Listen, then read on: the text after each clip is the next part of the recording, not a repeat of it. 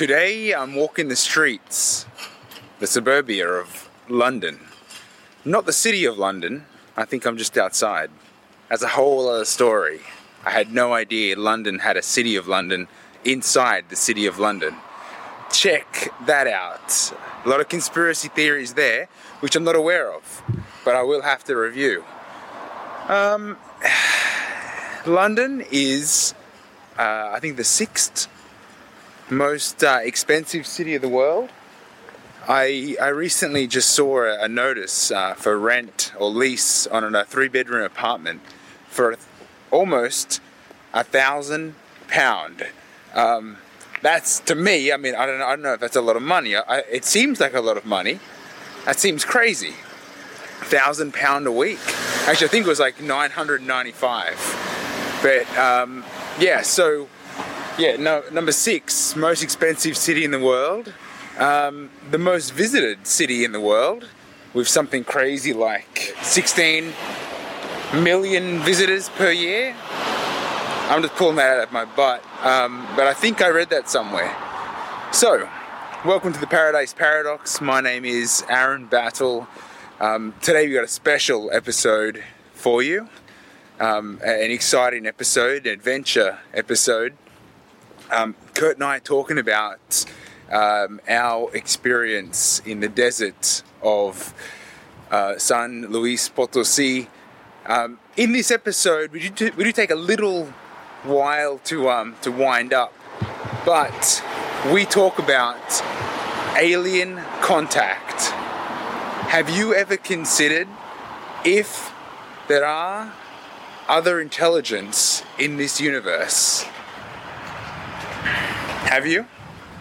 Because in this episode, although we were high on peyote and there's a lot of interesting and weird things happening, Kurt made contact with somewhat of what he would consider alien intelligence, or intelligence from another dimensional form. I best leave it there and you check out the episode. So, thank you to everyone that's donating. Thank you very much. It all counts. It trickles in, but it's lovely. Thank you very much. To those that are interested in supporting the Paradise Paradox and receiving something, almost like a gift, it's like donating and receiving a gift. We are selling t-shirts on the Paradise Paradox website, www.theparadiseparadox.com, and you can check out the range of t-shirts by clicking on the tab, which will send you through the t-shirt store. And, we're talking about supporting real money. There it is. That's Kurt wearing the t-shirt. There's also one of my favorites. I want disclosure. So there's the UFO coming in on top of Chichen Itza in a tie-dye design. There's also normal plain colours as well, but I like the tie-dye one, so I'm going to put them up. That's about it. So this is how Kurt made contact. We do go through a little bit of the background, and we also set up a few of the ideas, so enjoy. Before we get into the show, sorry, I should have said this earlier. If you're interested in show notes, there are show notes available at the website, www.theparadiseparadox.com /118, that is 118. This is where you're going to find notes, ideas explained, related episodes, and related websites. So check out the show notes, especially if we get a little crazy and you don't understand what we're talking about, or you want a little more background. The show notes at www.theparadiseparadox.com /118. Let's get into it.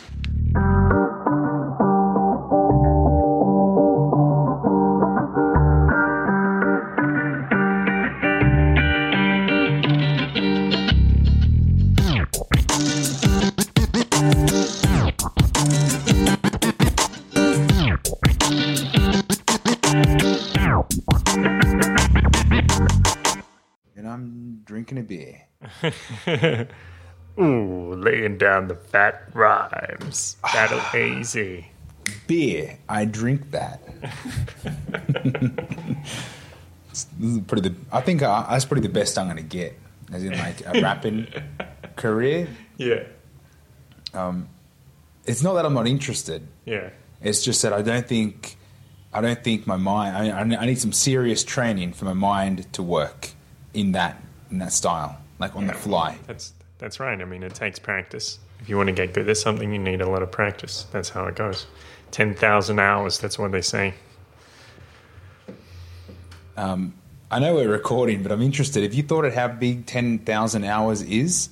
Like, would you make that an hour a day, 5 hours a week? Let's see. If you do 1 hour a day, that would be okay.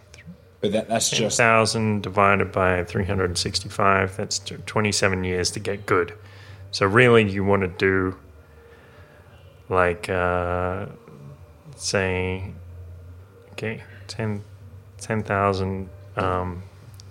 Say if you're doing 2 hours a day, that's about 13 years to get good. Yeah. So that's about a normal pace of mastery, I suppose. Yeah. It sounds completely reasonable.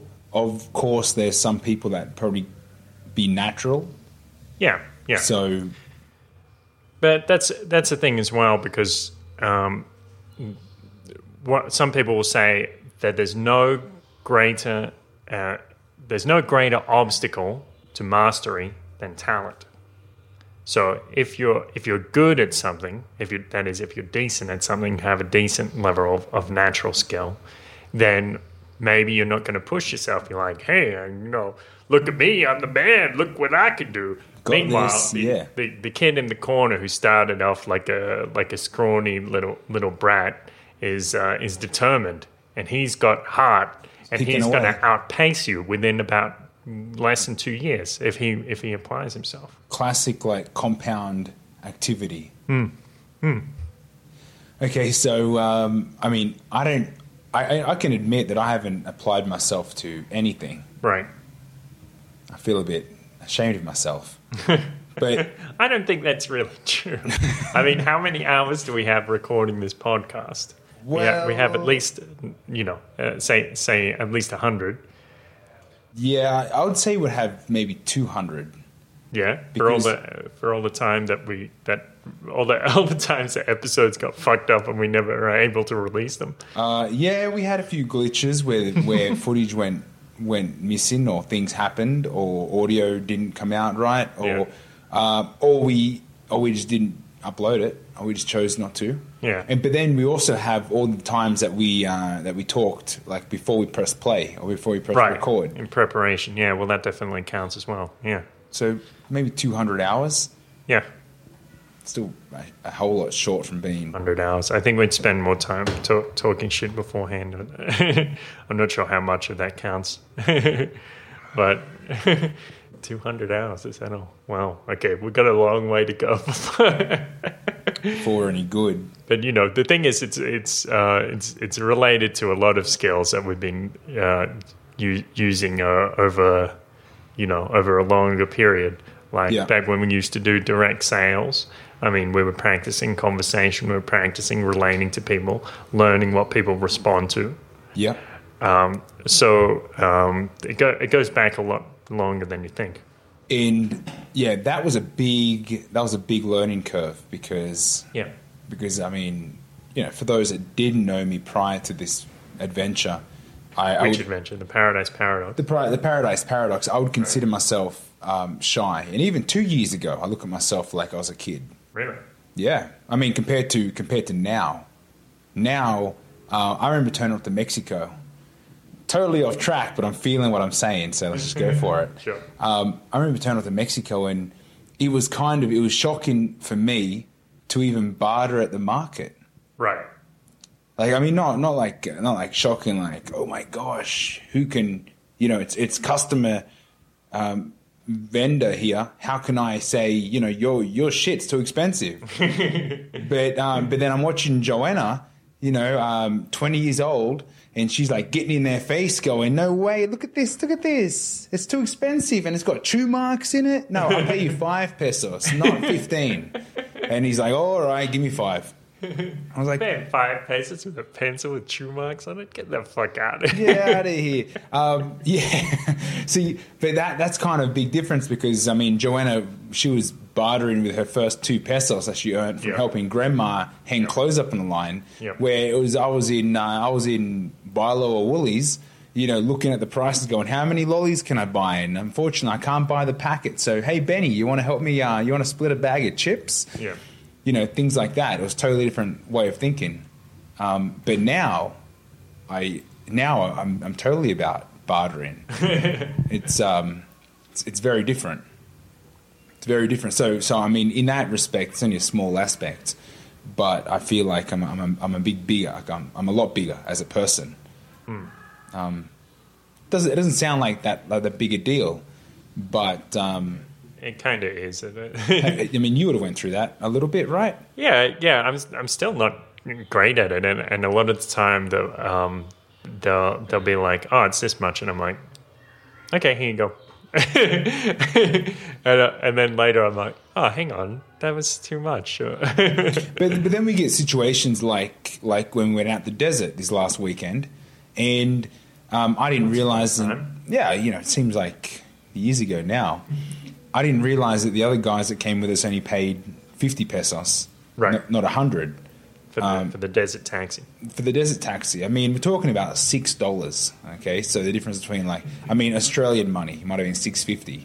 Yeah. Right. I mean, I really enjoyed the trip. The guy, he was really cool. I could see he's got his kid and his family. I'm wondering how many trips does he do? Even if he did a trip a day, he's still only. Can't guarantee there's 6 of us. Right. So how much money is he really making? And, and I liked him. He's like, he was cool. I'm going to add him on Facebook at some point. Yeah. Should have already done it. So for me, giving him an extra $3, Joanna's like, what the hell are you doing? You're giving your money away. Like it's $3 and I like the guy. Come on. Yeah. It's like, I'll show him a beer. Like, no big deal. Well, I thought he was going to charge me 80, but then he's like, hang on, it's 150. And I was like, all right. And I gave him 200 anyway. Because, I like the guy. But, you were talking about doing business with this guy, and after that I would be hesitant to do business. Yeah, I think he screwed himself over. But he could still win me back because I gave him my hat, and I love that hat. I gave him that hat under the condition, with the conditions that where I bought that hat was around the corner from my cousin's house, and there's a market. I'm pretty sure I saw them with like another 4 or 5 of those hats. So that market is tomorrow morning. I'm supposed to be back in Mexico City tomorrow. I don't think so. You'll never see another Santa Verde hat. Santa Verde. Yeah, I bought it for 50 pesos as well. So it was like, it cost me $3 Australian. And I saw more of them, so I'm probably going to go back and see the other guy that's selling the hats and get another one anyway. But the thing is with this dude that he did kind of screw himself over a little bit by flogging us for an extra $5-6. Yeah. He said he's going to paint. Maybe. Yeah, or maybe because he said he's going to paint what I had on my hat. So check out the Peyote photos because I was wearing that hat of Malverde. The saint of the narcos, green saint, the marijuana saint, all over his whole front bonnet. He's got a big old truck, a '66 model 150. So that's a big bonnet, a lot of paint work there. So hopefully those extra dollars go towards painting that on the front of his bonnet. And if I go back and see this bonnet all glossed up with a big Malverde because he can. I'll probably let him get away with it because I don't think he believes we're coming back. So why not sting these guys for an extra few dollars? Yeah. Right.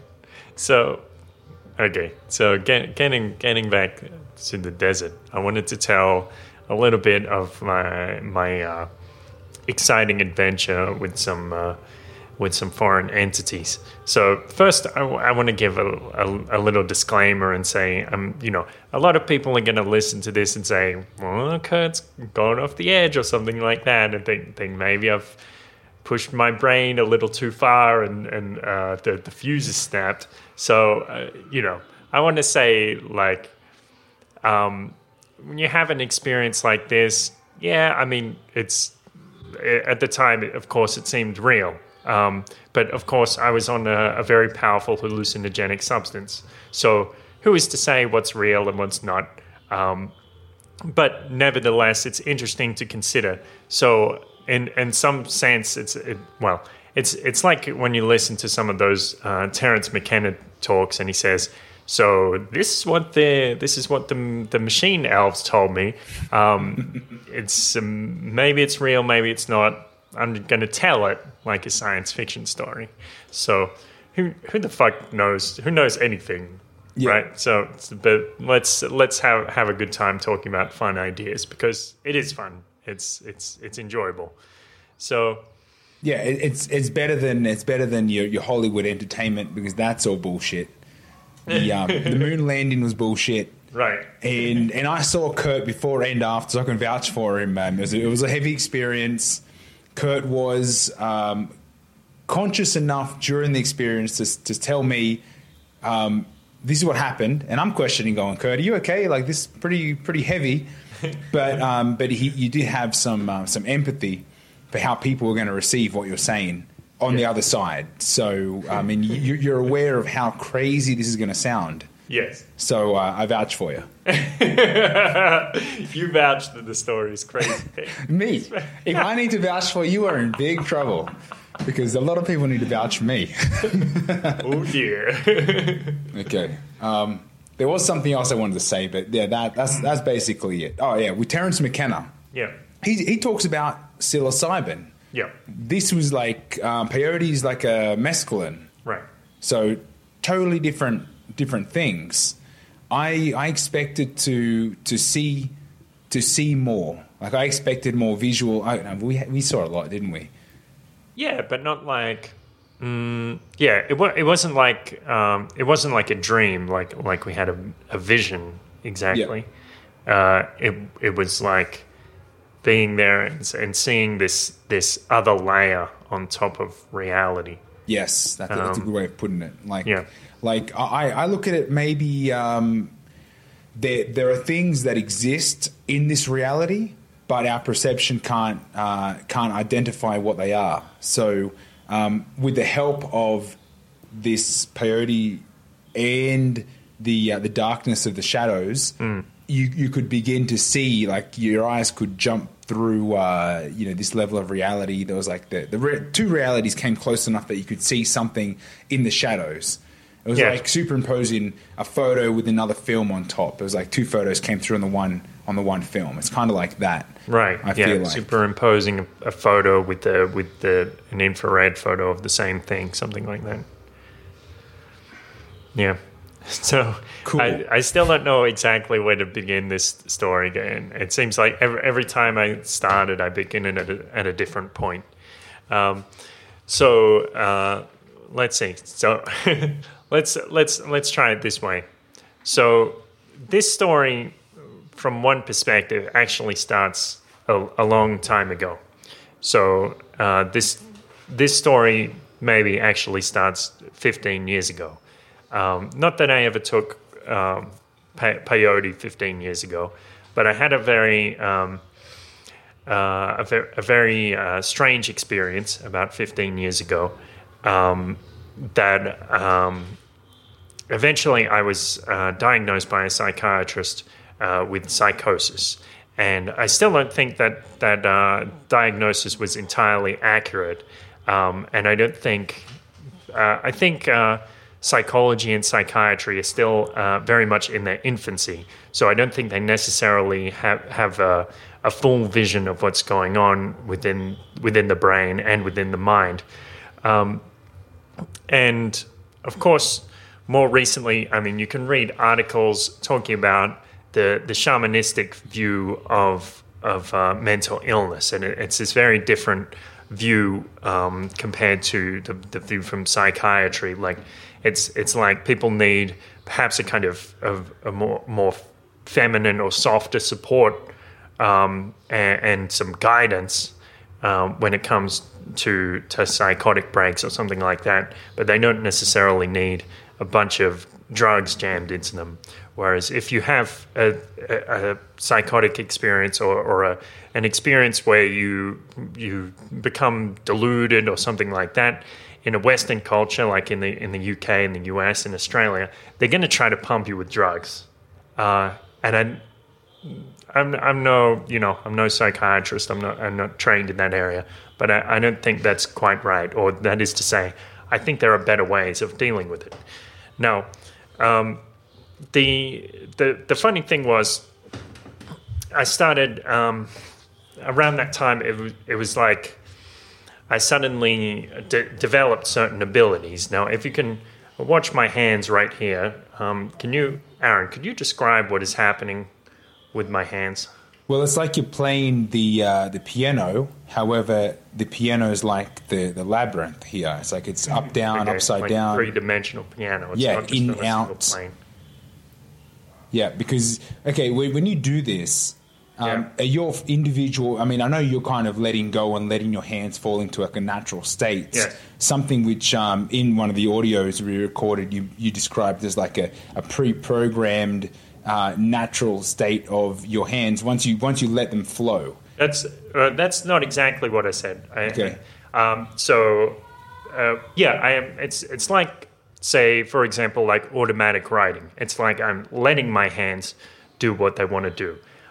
So not like I'm controlling my hands. Now, if you watch the movements, you can see it's not just like a kind of random neurons firing, or synapses firing like an epileptic fit or something like that.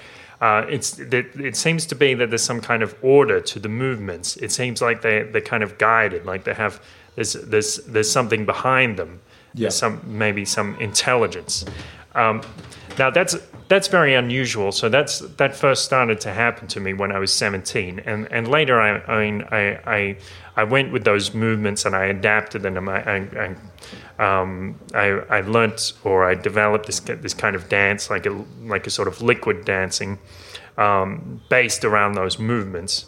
Yeah, and so that's another thing. And other things happened, like suddenly my ability to draw increased about tenfold, and I also experienced a kind of psychic empathy. So if someone in the room with me had a very strong emotion, sometimes I would be overcome by the same emotion. So if someone in the room was nervous, I would feel nervous, and it was very confusing for me because I wouldn't always know why it was happening, or even who else was experiencing that emotion.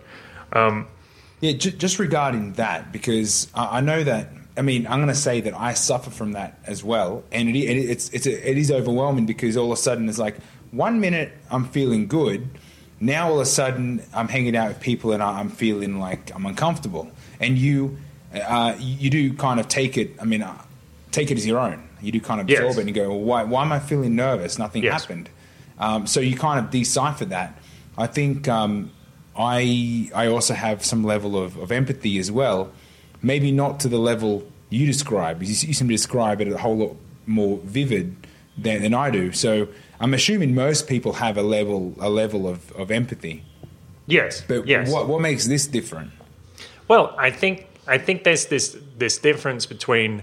So, for example, I think in neuroscience they can describe how the mirror neurons function. So when you, for example, if you see someone.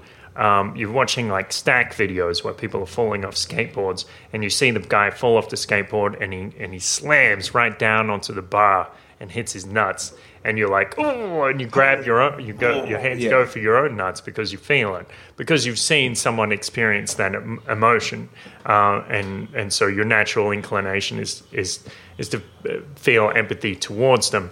But I think this is a slightly different thing, or it's a related thing and it's in a slightly different medium, perhaps. So I think I think it's, yes, kind of like psychic empathy or telepathy, if you would, like distant feeling, which is what telepathy literally means. For example, even let's say going back maybe 8 years, I remember I was at a festival and suddenly I noticed that I could feel someone's eyes on me very intently, and it was like a woman was looking at my body and analyzing my posture, like as if she was checking me out. But this is how when a woman checks a guy out, she wants to look at his behavior. So it's not just enough that if I have an attractive face or something like that, she wants to look at his behavior, and the posture, the body language is the important part of that. But it's like she might have been using her mirror neurons to examine my body language and feel what I was feeling to see if I was a cool guy. But at the same time, I was feeling her doing that to me. I was observing the observer.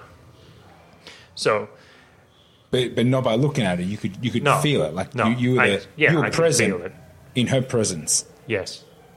Okay. Yes. So that's an example. But I mean, this is like I said, that was going to get whacked out, but no, this is great, man. I love this stuff. That's a start, and we haven't even got there yet. No, that's just the beginning. How are you going for beer? Do we need another hit? Yeah, yeah. I said I can't have this guy going dry on me. Okay. So what has all that got to do with where we're going? Like with your experience in the desert? Okay. Well, let's see. Well, let's try to take it piece by piece. So, let's see. Well, an analogy I like to bring in is about a meteor crashing to Earth. So the meteoroid comes down, becomes a meteorite, crashes to Earth. It's in the middle of the desert. It leaves this big impact, and of course, the point where the meteoroid hits the Earth is the point of the most intense energy. But that's not where its effects end. It's not the effects don't end right there. Actually, the effects extend out, perhaps for kilometers. And at the edge of the crater, there's a lip where the dirt is pushed right up, so it's pushed up higher than the surrounding plain, and even beyond that, there's dust which scatters beyond the crater.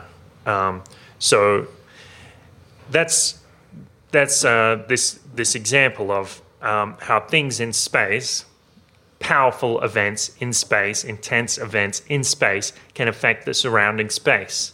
Now, what this is about is how events in time, intense events in time, can affect events in other times. Yeah. Yeah. So I also bring in this analogy about flatland. Did you ever watch the movie, or did you read the book? I watched segments, but that movie goes forever. Yeah, and it looks like probably better to read the book. Yeah, if the book's only like 100 pages. It's worth a look. Yeah, I wouldn't recommend watching the whole movie. I like that movie though. Worth at least one watch. Yeah, it was cool. But okay, so Flatland is this story about a lawyer who lives in a two-dimensional world. But again, this slightly different analogy relating to that. So, say you're a two-dimensional being. You live on a two-dimensional planet. So you live on this circle. Now, on both sides of you, that is to the east and to the west, your only sides, there are two monoliths extending out of the earth, and they're so large that you can't go across them. So if there are things on the other side of the planet, I mean, you just can't reach them. It's it's impossible. They may as well not exist. And but a three-dimensional being comes down and it's like, yeah, what's up? And of course, for him, it's easy to just go around, to just cross to the other side of the planet, as if there's nothing there. And for you, you're like, what the fuck just happened here? This motherfucker just like blinks in and out of existence, goes to the other side of the planet, comes back like it's nothing, like there wasn't even anything there. Yeah, he disappeared, reappeared, went that way, popped up over here. Yeah, like just what the hell is? I don't know. I can't. As a 2D point of view, you're tripped out. Yeah, you're seeing behavior that's you've never experienced before, and that couldn't even fathom that anyone could do when you're playing. Yes, exactly. Yes, for you, what is done is appeared to be impossible. Now,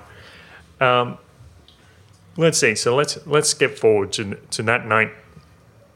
So yeah, in the previous episodes, in the previous episode, I mentioned how the sun was going down, and I started to see the shadows being cast by the trees, and I could still see the land perfectly, aside from the shadows. But in the shadows, I was seeing like spirits stretching out across the land, and I said, "There's a lot of spirits out here," and a little voice in my head saying, "Yeah, and if you keep doing peyote, you're going to see some of them. You're going to meet some of them." And so I did. Yes, Peyote Diaries, episode 1, audio only. I might throw some pictures in. Audio only? What do you mean audio? Because you can hear what you're saying is we can listen to the footage from the night where I described that. Yeah, well, it's not going to. We reviewed it yesterday. We're not going to make it into episodes. We're just going to upload it for people to tune into. Just upload the raw so if you want to hear that, that's going to be in the first one. Yeah. I got a little list here of audio recordings. What the hell does the spirit look like? Because I've heard you say many times shadows. You see shadows. I saw them. I know what they look like, but I want to hear what you think they look like so that we can kind of give an idea to anyone listening. Okay. I think, let's see. So they kind of look like that vague figures, and I think to some extent, when I see a spirit, it's more about how I feel it rather than seeing it. So I can sense it, and sometimes I have impressions about visual aspects, but normally it's more about this other sense impression, or the sense of dimensionality, how big it is, that sort of thing.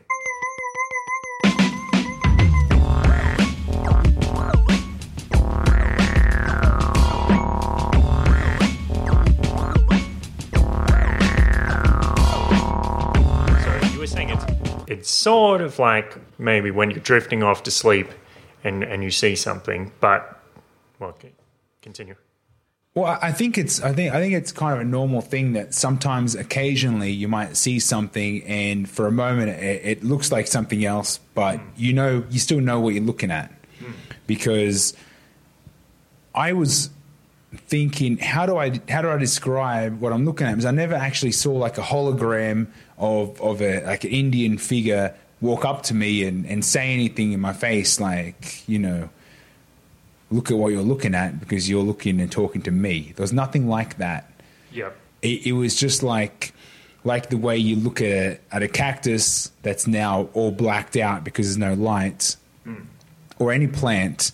And I can make that out to be a figure of something, and then at that instant, there's an idea in your mind. Well, that looks like this group of cactuses look like this serpent the size of a car in front of me.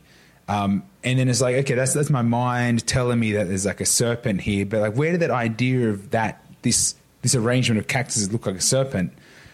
That's all well and good, but then there's a strong feeling of a presence of an actual serpent in front of you, And then you kind of blink in, and it's like, I'm still looking at cactuses, but damn, that looked like a serpent a second ago. But without that feeling, it's just me thinking I want to see something. It's like that feeling that's telling me what I just saw was what I just saw. That's kind of the difference that I experienced. Because you blink. Even when I'm looking at the stars, it's like, yeah, there's a lot more stars than normal. That's cool. Yeah, the stars are becoming figures. Yeah, this is kind of like a thing. That's fucking awesome, man. It was awesome to see the stars again. Like, I haven't seen the stars like that for maybe 10 years, or I haven't looked at, because I've never seen the stars like that ever in my life. Well, like that, but I mean, just not because of the peyote, but because how they, we were out far from the city where there's very few lights. There's a trailer that you showed me when we got back of an indie film that we can't access. But there's a scene of a few seconds that it shows the stars time lapse going over behind a cactus. Yeah, that is exactly what we saw. Yeah, the film is called Tau, T-A-U, with an accent on the A, and. I'm hoping I can interview the producer of that film. It's actually apparently based on the story, or inspired by the story of these two cousins, one of which is a friend of mine. And they went out to the desert and took peyote, and afterwards they're like, we're going to do something with this, and they made that film. And apparently there's some elements about extraterrestrials in there as well. Cool. So pretty interesting. So yeah. So well, for me, going out there, like we said in the other episode about how when we walked out, like I described it as like within the circle was like, we're in the conscious mind, and then when you step out of the stone circle, you start to enter the unconscious mind, and other things are going on there. So there's like all of who knows? I mean, all of the spirits, maybe all of your personal demons are just out there in the desert. And I would see things. So of course, like you're describing, like you look at a cactus, and maybe it looks like a king sitting on a throne or something like that. And you also, like you were saying, you get the feeling that actually it's not just that it happens to look like that, it's actually that there's something there. And so that became very difficult, like when trying to take a pee, because like, where do I go? Because I don't want to piss on these people. You're not going to piss in someone's boot. Yeah.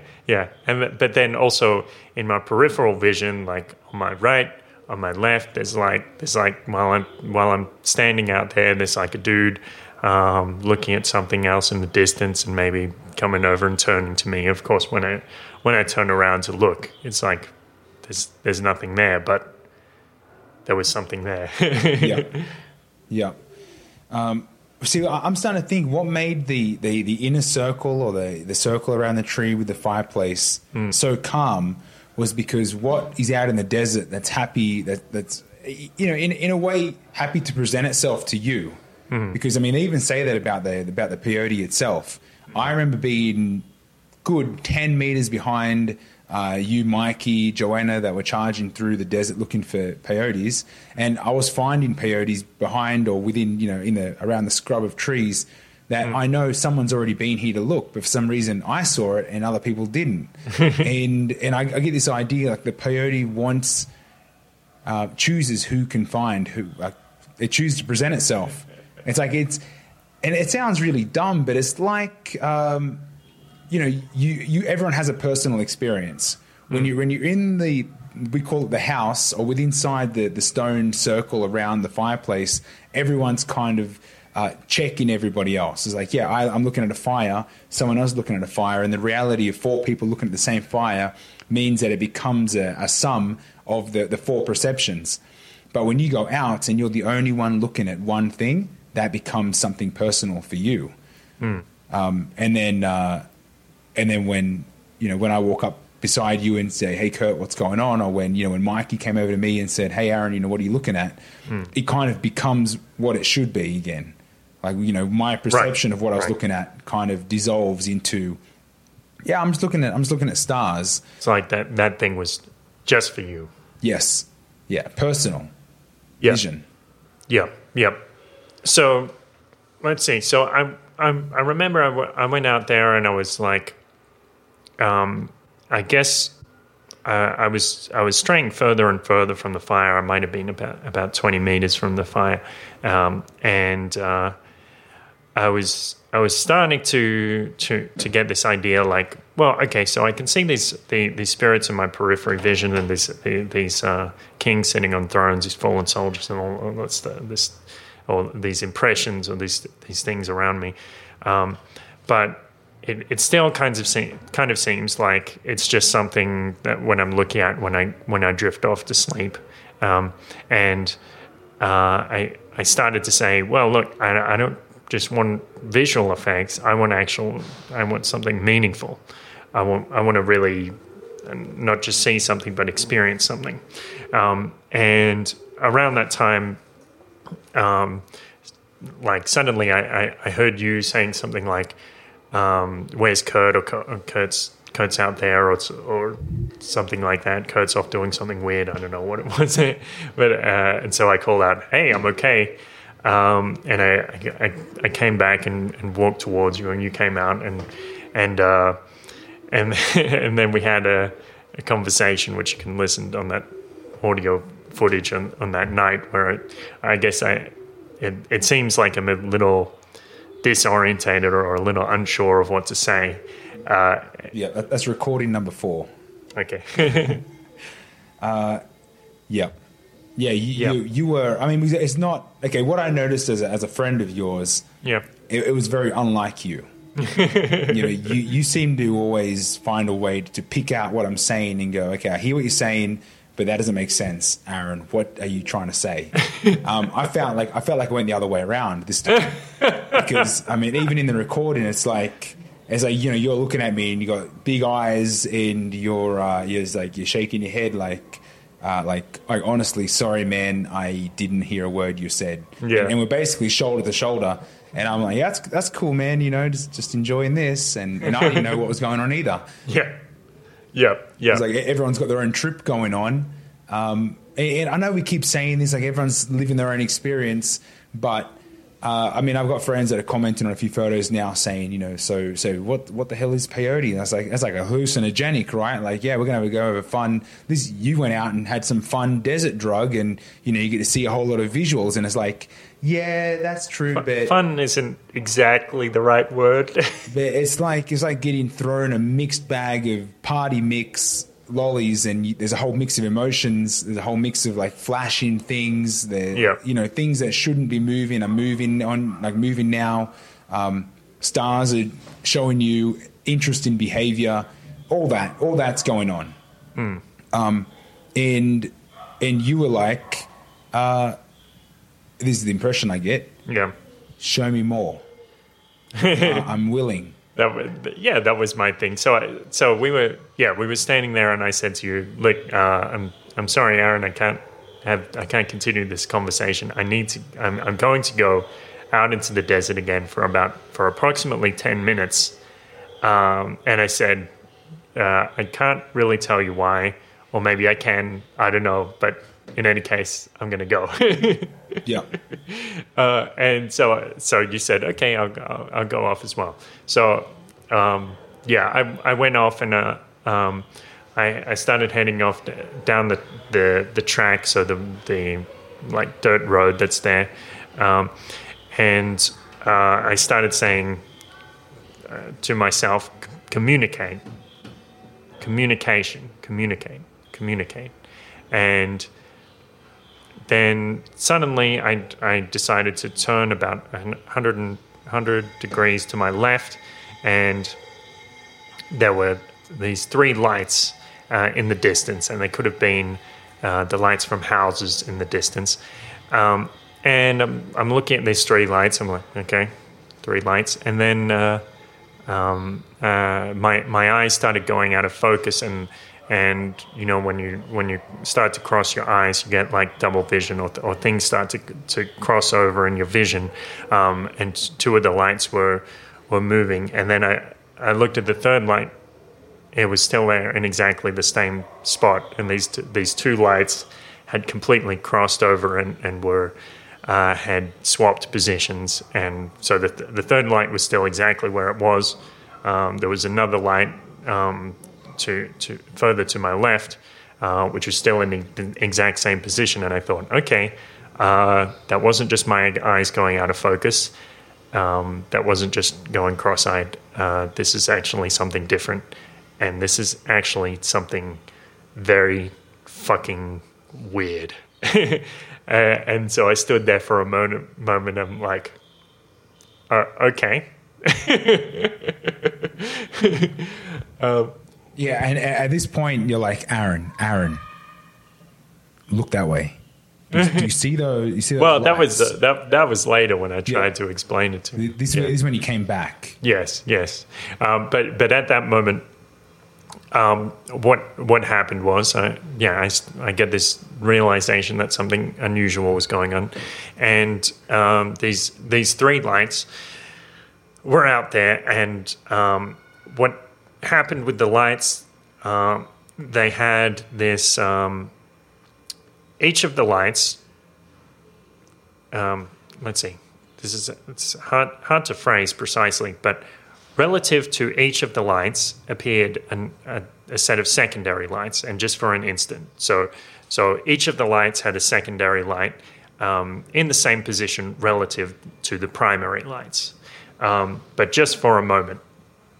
And what my interpretation at that moment was, so, for example, if you have this European is out in the desert in the Americas, and in the distance he sees smoke, and then he looks a little closer, and he realizes this smoke actually, it's not just natural plumes of smoke. This smoke actually has a pattern.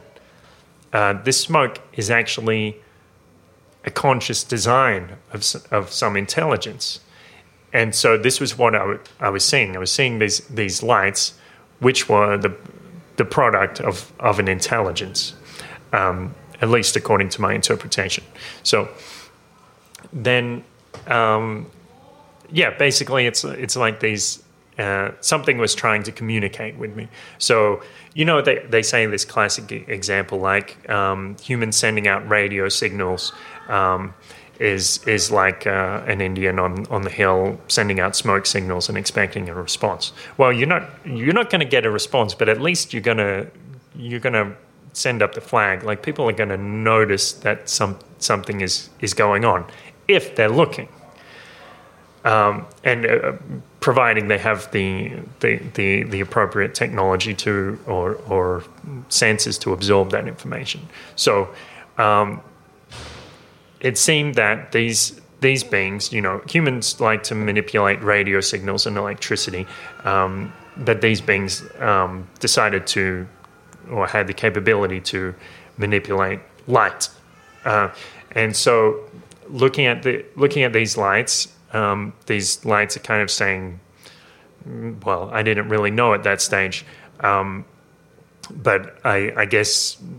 From the beginning, they're saying something like hello, and they're trying to develop these perhaps more complex signals to establish some kind of communication, but I wasn't really able to interpret it, and it became more difficult as well, because at certain times I would start to drift off to sleep, and I started to dream, but then the lights would like shake in front of my face, and they're like, whoa, and they're like, hey, attention, or they're like, no, that's not it, you didn't get it, let's try that again, and so I said, well, sorry, let's try that again, what were you saying?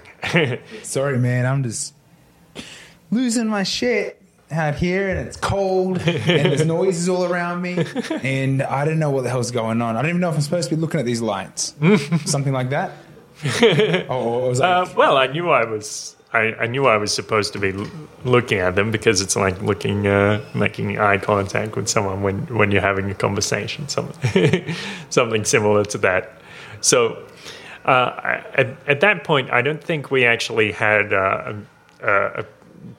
we couldn't communicate that well, but at least by the time that conversation finished, I said, well. It's a pleasure to meet you. Thank you very much for the opportunity to have this conversation. Though unfortunately, I don't know if any of the information that I gave you was useful in any way, or if we really got to the heart of what this communication is about. And they said, you tried. And that means something. That means a lot. And at that moment, I could feel their gratitude, which is interesting because I have to wonder. Gratitude is supposed to be this human thing, this thing perhaps that only exists on Earth. But here I was feeling this, picking up on this emotion from what appeared to be an extraterrestrial or even interdimensional being. So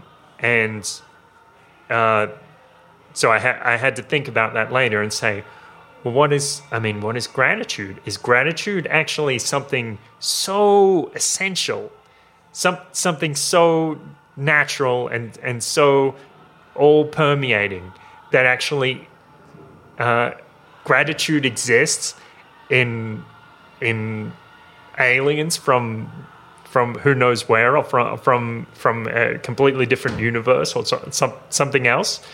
And what does that say about about the kind of universe that we live in? I think it might well say something beautiful. There is a lot of information explaining the power of energy regarding love, gratitude, being thankful for everything. Maybe it is a universal understanding. In different dimensions. I mean, in the previous ep, you mentioned how does an alien, in 3D know how to communicate walls and literal up and down or third dimensional. Right. Well, I'll get into that in a moment too. So maybe gratitude and love, something that does exist amongst 4, 5, 6, 12 dimension. Yes. Well, I had this little Facebook status that I wrote, and I wrote, God is this. Let's see. Natural law is something that comes from God. So like gravity or like justice or karma. Natural law is something that comes from God. God is not bound by natural law, but God can create anything it wants. But God cannot create something which is not in its nature. That's what you call free won't, I suppose. Or it's something slightly different. You can't create something which on some level isn't an expression of yourself. That's impossible. Yeah. So if God creates a universe, then it has to have something of itself. And maybe gratitude is this thing that gets to right down to the bone marrow of it. Gotcha. I'm going to jump a little bit because it occurred to me that I don't know how long ago, 6 months ago. Yeah. We went on an ayahuasca adventure. Yep. Back in November. Yeah. Yep. So 8 months. Yeah. And with that, there was a distinct feeling that something inside all of us has completely changed. We woke up that morning like something bigger than human experience, something that connects maybe all of us, has this love for us and literally poured that down our throat. Yeah. Like we were full of love, everything, and it's a common theme that I talk about, as in I feel like my dial available love to exert upon others, and anything has been turned up a few notches. Could you say that anything's happened after peyote? Because I mean, it's only been a handful of days, but I'm still trying to work out. And maybe it's a little bit early, but I'm trying to work out what happened. Like, what do you feel that the experience has changed within you that allows you to create something in your own perception that's different? Or maybe you need to tell the story before you can go into that. Yeah, I don't think there's any one thing, but I guess just allow me to express the little things, the little insights that I gain from it, because that might answer your question. I mean, that's one of them. I mean, that thought about gratitude. Yeah. But I mean, this wasn't like. I mean, this journey was spiritual in some aspect, but it definitely wasn't spiritual in terms of the way an ayahuasca trip or the experience of unconditional love is spiritual. And I do remember actually at the start of the night, I was like, I had this kind of it was like this little choose your own adventure thing came up in my mind, like, which choice do you want? Good, bad, neutral. And I think neutral was where the thing landed. So it wasn't like I was going to experience divinity or experience hell. But what I was going to experience was this other truth, a more technical truth, perhaps, about the way things work around here. Yeah, no, I that makes sense to me. Because I didn't wake up the next day with this emotion like I won, like ayahuasca. You wake up and you got a plaque saying you won 2 points of love. And now get to work. Yes, yeah. Now put it. Yeah. This was now like, get out there and do it. Make it real. Yeah, this was like a different type of scout patch. This was like you survived. But I mean, of course, you were going to survive. So I mean, that almost sounds silly when I say that. Well, it might not necessarily. I mean, if I go back a couple hours in the night, it was like because sometimes you look back at the fire and just forget where the fireplace was, and because you're spending the whole time looking up, you wonder like which way am I walking, and you spin around a couple times, you wouldn't, if the fireplace wasn't there, you wouldn't know which way to walk back. You're out there lost. Yeah. But I woke up in the morning saying, and I felt like I had acknowledged that I am personally much bigger than this body or this experience. If I want to be, like my perception, I'm going to keep calling it that. My perception was able to move stars. If I wanted to. Like when I was looking up at the sky, sometimes I was like, the stars are beautiful, amazing, so many more stars than I ever wanted to see. But I felt like I could zoom into sections of the space and go, okay, that star. It's funny that you pick out a star and you go, that star means something to me. Maybe you don't say that, but for some reason you're looking at that star when there's millions of stars to look at, and you go, there's a feeling of I like that star, and then that star smiles back at you. That's something that's kind of it's more than an experience. It's an emotional grant to say maybe I'm part of that star. Maybe that something has a significance with me, and I think that's what I achieved in the trip. In the visit to peyote consciousness. The journey. Yeah. Cool. So so they said to me, that's that matters. That matters that you tried.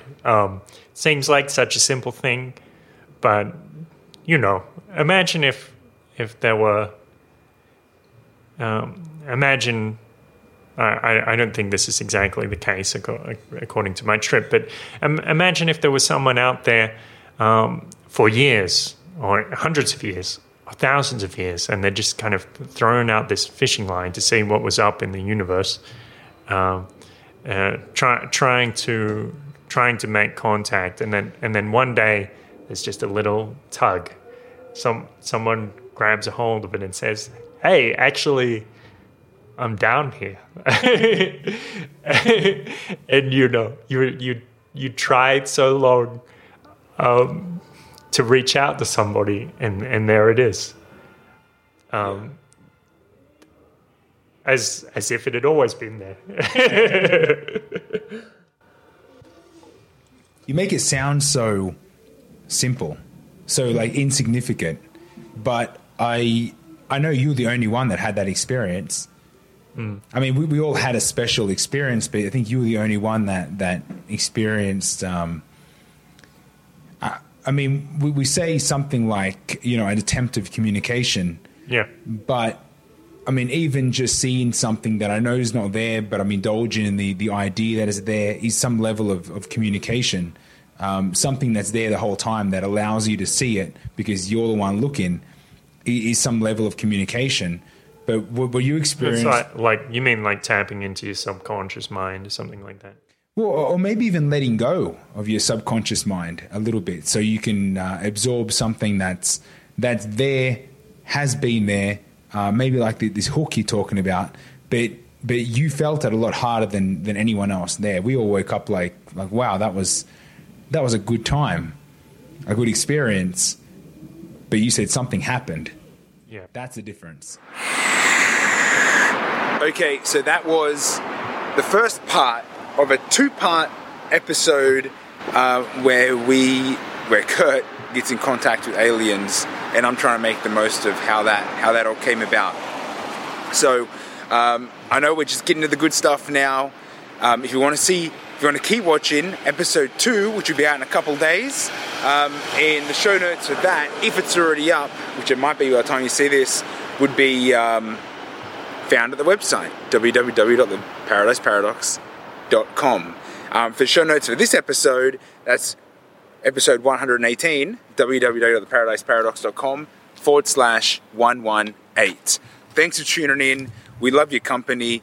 All the best. Nothing but peace, love, and enjoy what this is.